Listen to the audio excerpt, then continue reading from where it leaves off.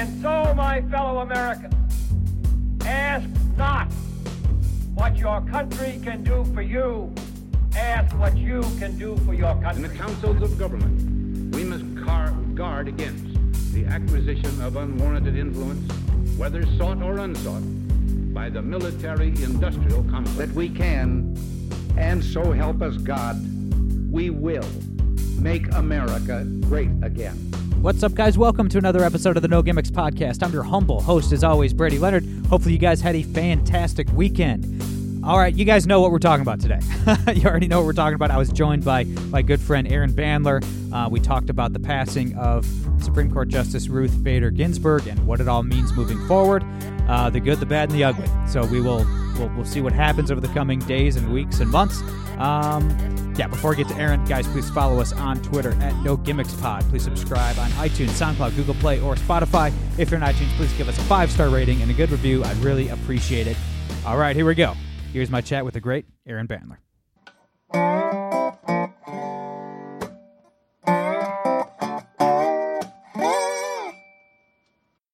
All right, guys, we're here with my brother Aaron Bandler. Aaron, my friend, how you doing? Well, I'm currently in mourning over the likely possibility that Nick busted towards ACL yesterday, but otherwise, all things considered, not too bad. How about yourself, Brady? Well, the Steelers won, and their best defensive player didn't blow out his ACL, so I had a better weekend football-wise than you did, definitely. Mazel tov. So, all right, man. Obviously, we all know, everybody knows what we're talking about today. On Friday night, Justice Ruth Bader Ginsburg passed away at the age of 87.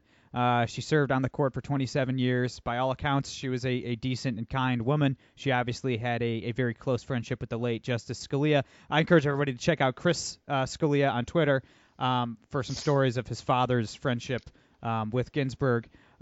Professionally, she was probably the most progressive Supreme Court justice in history. Her mission was to reshape the country in the far left's image. We should obviously celebrate her life and pray for her family during this difficult time, of course. But in terms of her tenure on the court, she stood against everything we value as conservatives. She took an oath to defend the Constitution of the United States and spent the last 27 years trying to destroy the Constitution of the United States. Aaron, I think that's fair to say. I think that's entirely fair to say. Look, there's definitely no question that she's definitely a titan among Supreme Court justices in terms of how she's become a pop culture figure, and the fact that she was the first female Jewish justice is certainly admirable, right, and makes her a trailblazer in that regard. Yes, her judicial philosophy runs counter to what you and I believe, but there's no question that this is a loss that reverberates across the nation, and we all mourn for her. We all pray for her family. I think one of the things that makes those of us on the right different than those on the left is that when somebody on the left dies, we of course are human beings, and we don't think about the political aspects of it first, nor do we celebrate the death. And we just, we pray for the family. We mourn, we grieve, and wait for the politics to come later. For the left, it's politics first all the time. And you could see that with RBG's death, when immediately the first thought is pray for the country, go and vote now. And the words of Reza Aslan, if Trump confirms a replacement, the country burns, which is, I mean, that's almost like hostage type thinking right there. Yeah. Like writer's veto type stuff.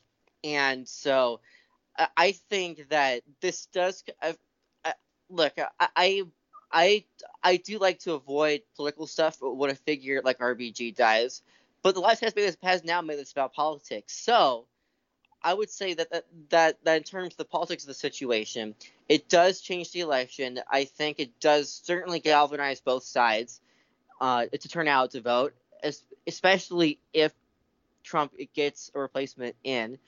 I don't know. Firstly, whoever the replacement is, it's going to be, if we thought Kavanaugh was bad, this is going to be 1,000 times worse on so many levels. So the Republicans better buckle up and get ready for for everything the Democrats are going to throw their way, which will be everything. Yeah, you're absolutely right, and I want to get into that in just a second. But first, sure. Just before we jump into the nitty gritty here, I hate that we have to do this. Like you mentioned, like you don't want it to be political when somebody like this passes away. But I hate that we have to do this. I understand why justices get lifetime appointments. I understand why the founders set it up that way. Like the Supreme Court needs to outlive the politics of the day and the year and even the decade, right? At least that was the idea originally. But I hate that we have to do this death watch, this macabre, gross death watch anytime a justice gets old and sick. It's not healthy. It's not healthy for the political discourse. It's not healthy. It's not healthy human behavior, right? That we're just, man, 100% agree. We're always Googling how old these people are. How old's Clarence Thomas again? That's not. I don't know. I think I'm at the point where I think we should have term limits on Supreme Court justices, and not 4 years or something. I'm right there with you. Maybe 20 years, just a 20-year term. They need to be on the bench for a long time. I do understand that, but at least if they had some kind of term limit, maybe 20 years, we're not just on this morbid, messed up, inhuman death watch anytime somebody hits 80. It's just it's gross. I hate that we have to go through this every handful of years. I'm right there with you, buddy. Personally, I would go with 15 instead of 20 myself. But these are things that I think obviously can be negotiated right. Down the road. But yeah, I think that again, I agree with you that I get the original intent of lifetime appointments, but I think it's reached the point now where the court has so much power, and the fact that we see justices who basically have become mentally unfit continue to serve on the court. And I'm not counting RBG in that category. She clearly, for all her health issues, she was still very lucid and with it. But if you look throughout history, there have been Supreme Court justices who reach the point where they become so out of it due to age or what have you that they basically become non-factors, and it's all just their clerks doing everything. And as you said, this whole macabre sort of death watch, it's not healthy for the country. And again, I feel like if we lessen the power of the court, then frankly then there's no need for this kind of death watch, or even to care as much about who our Supreme Court justices are. Frankly, in our ideal world, I think it would be nice to reach a point where the Supreme Court, where we don't care as much who the Supreme Court justices are, because the size and scope of the court's power is reduced to where it doesn't impact us as much. And frankly, absolutely. I think right, and there are a number of ways to go about it where I think that can be accomplished. Term limits is one way to do it. I feel like Congress needs to have more of a check over the Supreme Court, and obviously that would take a constitutional amendment to do that. But it just goes to show that we really need to reduce the court's power, so that way we don't have to do these death watches. Yeah, and so that people don't freak out when there is when it's time for replacement, and we don't have these long drawn out bloody battles where everyone comes out looking worse off. So that's just in general. I think it's not healthy to be having the type of mindset this type of politician worship mindset in terms of who governs us. And I think the only way to achieve that is if we reduce the size and scope of government in general to where it just doesn't matter who's elected, because the government has very little influence over our lives. Yeah, I mean, you're absolutely right, and that's a symptom of Congress abdicating their responsibilities for the last 2 or 3 decades. I mean, the Supreme Court is so powerful. I mean, judicial supremacy is so out of control right now that we all wait. Anytime it's a big Supreme Court day today, let's all wait till our overlords come out in their long black robes and tell us what we can and cannot do as American citizens. It's completely out of hand. But let's talk about the left melting down. You mentioned Reza Aslan, what he said, basically just threatening to kill anybody who votes the way he doesn't want them to vote. It's madness. But they are melting down. The left has lost whatever remaining sanity they once had. I mean, the Democrats immediately, within seconds of hearing about RBG's death, took the tack of threatening violence. I mean, they're just blatantly threatening violence if the president fulfills his constitutional duty to nominate a new justice. Look, Aaron, I'd take their threats of violence more seriously if they hadn't already been violent for the last 4 months. Like, I feel like they really should have saved the violence card and not used up any goodwill they may have had left on the race riots in retrospect. That seemed, just tactically speaking, the wrong move by the left. But this is what they do now. I mean, this is the political left. They threaten to kill you if you don't do what they want. And I'm trying not to overreact, man, but this is domestic terrorism. I mean, the left is engaging in domestic terrorism. I don't really know what else to call it. They're threatening to burn cities down if Trump appoints a judge. I mean, this is blackmail. This is absolutely evil behavior by the Democrats. I 100% agree, and it just goes to show how the stuff that we've seen go down on college campuses over the years has now metastasized into the real world. Yes. I mean, it was a few years ago, we were seeing these types of violent riots happen whenever you see someone like Ben Shapiro or Milo Yiannopoulos speak on campus. There was rioting, there was looting, and it's what Shapiro called at the time a rioter's veto. And now we're seeing the rioter's veto happen in real life, to where if the left doesn't see a cop get convicted, whether it's justified or not, or if they don't see their Supreme Court justice of choice get confirmed, or even if the presidential election doesn't go their way, there's this rioting, there's this looting, there's this violence, and it in part shows how. Firstly, it shows how important academia is to the future of our country, because this is clearly the result of far left indoctrination on college campuses, where basic students are turned into leftist activists who think purely on emotion and have politics as their religion. And to the latter point, it also just goes to show how dangerous it is to view politics as religion. And I think that just goes to show how frankly how sick our culture is, and that there's been a move away from religion, a move away from God, and more towards the idea that secular progressivism is the way to go for the country going forward. And I really think that if we're going to move forward as a country, has to be a move away from politics in general as people's religions, and rediscover actual religion, like Judaism, Christianity, Islam, whatever fits your fancy. And that's not to say that everyone needs to be hardcore religious fanatics. It's more just like for people to realize that there's more to life than politics. There are a lot more important things in politics, actually. And I think religion, no matter how far religion, in any form, and however you're going to practice it, I think is the best way to sort of for people to understand that.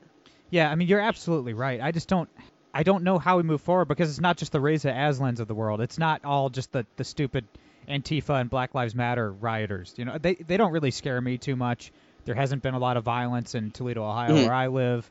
I mean, look, I'm armed to the teeth. Okay, if little chestless, limp-wristed communists try to burn my property down, like they're gonna get locked and loaded. Yeah. I mean, they're gonna get some slugs to the chest, but the elected Democrats are engaging in this behavior, though. I mean, that's the scary part. I mean, elected Democrats, going all the way up to Nancy Pelosi, the most powerful Democrat in the country, have said that if Trump replaces Ruth Bader Ginsburg, they will destroy the country. That's it's not just the communist rioters engaging in blackmail. It's the Speaker of the House. Okay, I mean they're promising to pack the Supreme Court, to end the filibuster, to randomly add new states. Right? Okay, like Puerto Rico. I mean, they're literally saying, if you don't meet our demands, we will destroy the republic. I mean, this is terrorism. This is blackmail from the highest ranking Democrats in the country. I mean, I don't know how we move forward with these people. I don't. Yeah, I don't know how we move forward with these people either. It just goes to show that, I mean, firstly, it goes to show how far left the Democrats have become, but also, again, it just goes to show how we've given our government too much power in general. And again, we need term limits for the Supreme Court. We need term limits for Congress too. And I feel like if we're going to move forward as a country, the first thing that needs to be done is that the ruling class in D.C. needs to be broken up. And the first step toward that is term limits. Now, unfortunately, Congress is never going to term limit itself, because there are just too many career politicians in Congress who don't want to limit their own power.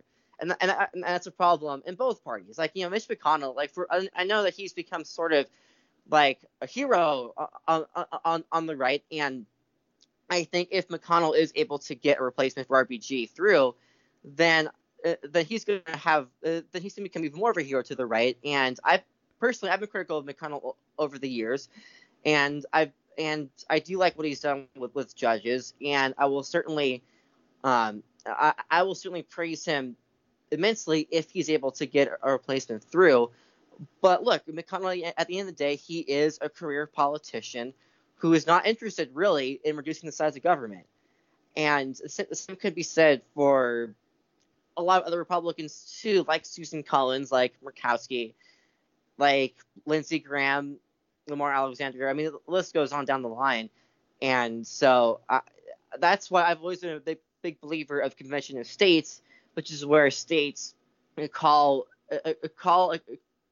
a convention and propose constitutional amendments that then go back to the states for approval. And that's going to be the only way going forward. I think we can really reduce the size of government to within the confines of the Constitution as intended by the founding fathers, is through the states. And I fully support a convention of states. I think one thing that needs to happen, obviously we need to win. The Republicans need to win in November. I don't know how likely that is. We're getting walloped in the polls right now. I don't know what polls to believe, what polls to not believe. I don't know. They're kind of all over the place. And who knows how this madness will affect things. Obviously, the press is the propaganda wing of the DNC, and they're going to try to use this entire process, this confirmation process, to beat Republicans into submission. But I think if we do win, we need to pass a constitutional amendment limiting the Supreme Court to 9 justices. I think that is supremely important. I think the cat's out of the bag on the left. These people are either, some of these senators on the left are just straight up socialists. The rest of them are enabling the socialists who are taking over their party. I think they're going to, like a dog with a bone, try to pack the Supreme Court. Whether or not Trump's appointee is actually the next justice, I think they are going to try to, whether it's Biden next, Kamala Harris, whoever. I think the next time the Democrats have a unified Democratic government, they will try to pack the Supreme Court, and that would basically mean the end, right, of the Republic as we know it. I mean, that would be an absolute disaster. So I think the next amendment we should be really pushing, and I don't know why no elected Republicans have brought this up. Not that I know of. I haven't heard anybody talking about this. Yeah. But we truly do need a constitutional amendment limiting the Supreme Court to 9 justices as quickly as humanly possible. Mm-hmm. Yeah, I think it's become a necessity at this point, and I know a lot of people on the left, or at least people who are Democrats, like, yeah, well, Biden's opposed to court packing. But it's like, okay, I mean, he says that now, but he has shown throughout this campaign he'll say whatever he wants. He'll do whatever the far left wants. Yes, he will, and that he's willing to appease the far left. I mean, look at his platform. He has engaged in a unity platform with Bernie Sanders that Bernie Sanders has praised as the most progressive platform ever. And the other day Biden was praising the Green New Deal. I think it's like, but I support an alternative version. So it was kind of like having his cake and eating it too. So at the end of the day, like, everyone knows Biden is not a sentient human being anymore. No. So basically Kamala will be the one running the show, And Biden and Kamala have both, at different times, have basically expressed this in so many words. With Kamala saying the Harris-Biden administration, and Biden saying something similar. So does anybody really think Kamala is opposed to court packing? Of course not. I haven't heard her say anything about it personally. So yeah, I mean, I think the only indication Kamala Harris has made is laughing during a debate when Joe Biden at the time said that one of her plans, I forget what, was unconstitutional, and she started laughing at that as if the Constitution was hilarious to her. Yeah, and in her wannabe Joaquin Phoenix Joker laugh. Oof. Yeah, I know. I was talking about spine tingling. So yeah, and what's crazy about this is that there was once a time where Democrats were opposed to court packing when FDR proposed it in the 1930s or the 1930s, 40s. I forget the exact year, but when he proposed it, both his vice president, who was Democrat, and the Speaker of the House, who was Democrat, were opposed to it and went around the country and campaigned against it. That would never happen today. No, that would absolutely never happen today. Going back to Mitch McConnell, does Cocaine Mitch get this done? Well, I think it could go either way. It would definitely come down to the wire, since Collins and Murkowski have already said they would vote no, and I would be shocked if Romney voted yes. So would I. Yeah, so I think it's going to come down to a tiebreaker vote, which Pence would presumably be a tiebreaker vote if no other Republicans are lost in the process. And right now we've seen some of the more moderates like Lindsey Graham and Lamar Alexander saying that they would vote yes. And so I've always been more of an optimist by nature, so I'm inclined to think yes, they pulled this off, given Mitch McConnell's track record with judges in general. But with the political climate being what it is, it wouldn't surprise me if it fails. And so I don't know. It really could go either way. How it affects the election going forward, I honestly don't know. I feel like it could galvanize both sides. I feel like it could also backfire on either side. I don't know. We're basically in uncharted territory in terms. I mean, like, it's not. It has happened in presidential elections before, where a Supreme Court justice has died. Obviously, that happened in 2016 with Scalia. But with the climate being what it is, and with RBG being who she was in terms of being just an absolute titan to the country and culturally speaking, we really are in uncharted territory. I don't know what's going to happen. A couple things on this confirmation process, the impending confirmation process. A couple things. First, I agree with you that I have no idea. Like, I'm not predicting anything at this point, man. I really don't know. I could see this going a variety of different ways, but as always, the fight is not between these Republican senators and their Democratic colleagues in the Senate. It's between these senators and the press, because these confirmation processes take time. That's a lot of time for the press to pick off a couple of the weak Republicans, right? The press will be activated and weaponized against every single one of these senators. Communists will be outside of the homes of every single one of these Republican senators, trying to destroy their property or even harm them and their families. Literally, every single one of them. There will be Black Lives Matter and Antifa people outside of their residences in their home states and in D.C. threatening to kill them. You know what I mean? There's going to be full court press from the press, trying to pick off the Romneys of the world. Which I think you're right. I think Romney will, just because Orange Man bad, vote no. But that puts us at 50, right? With Pence as the tiebreaker. Yeah. So we already lost Collins and Murkowski because they're leftists who are obsessed with abortion. And Romney will probably vote no just because he hates the president.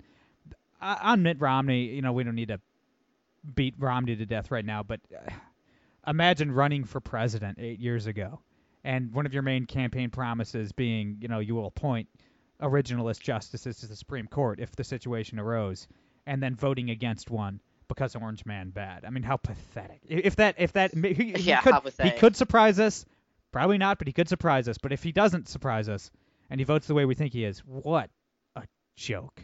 Like what a sad joke that would be.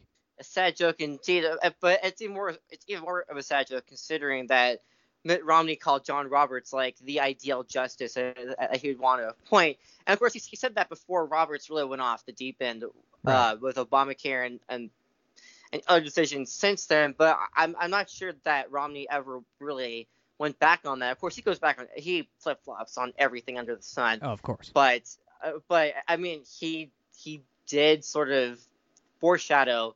If I would say that if he did vote against whoever the nominee is, then he did sort of foreshadow it. It was by saying that John Roberts was his ideal justice. So, it truly is a sad joke. And frankly, Romney is how you get Trump. One more thing before I let you go, man. We all remember what they did to Brett Kavanaugh, what they did to that man and his family. Yeah. The evil, the lies, the slander. Like you mentioned a few minutes ago, that's going to seem like child play now. I mean, the left is going to go full bigot on whoever Trump appoints, whether it's Amy Coney Barrett or whoever else. The Democrats are going to go full bigot on whoever this person is. Democratic senators, including Kamala Harris and Mazie Hirono, have already essentially come out and said that if you're a Christian, you can't be a judge, right? So they're going to go full anti-Christian bigot or anti-Jewish bigot if it's a Jewish nominee. They're going to absolutely reveal themselves for the hateful, spiteful, anti-religious people that they are once more. Yeah, and no, that is 100% going to happen. And going back to Kavanaugh, I think that they went the way they slandered that man with what were clearly bogus allegations. I think that's going to backfire on them in a big way with this Supreme Court battle, because Lindsey Graham, who obviously is more of a moderate, and he was asked about the McConnell rule, which a lot of people have mischaracterized the McConnell rule as it's known as now from 2016. People are like, oh, it's presidential election. Why? They're probably just being hypocrites by confirming someone now. But look, I mean, personally, I think all these, it's the McConnell rule, the Biden rule, whatever, they're all kind of stupid, because at the end of the day, there is no rule. Okay, sorry to cut you off. Yeah. Because we haven't mentioned that yet. But there is no rule. Okay, like, come on. Both parties would do the exact same thing and have done the exact same thing in the past and will do the exact same thing in the future over and over and over until kingdom come. If in an election year, if the president's party controls the Senate, they'll confirm a justice. If the president's party does not control the Senate, they won't. Okay, this is not rocket science. Anybody pretending like there's some rule that says Trump can't do this, McConnell can't do this is an idiot. We all know what's going on here. It's not hypocritical. It's common sense. That's how it works, and that's how it works in a two-party system. Love it or hate it. That's how it's always been. That's how it always will be.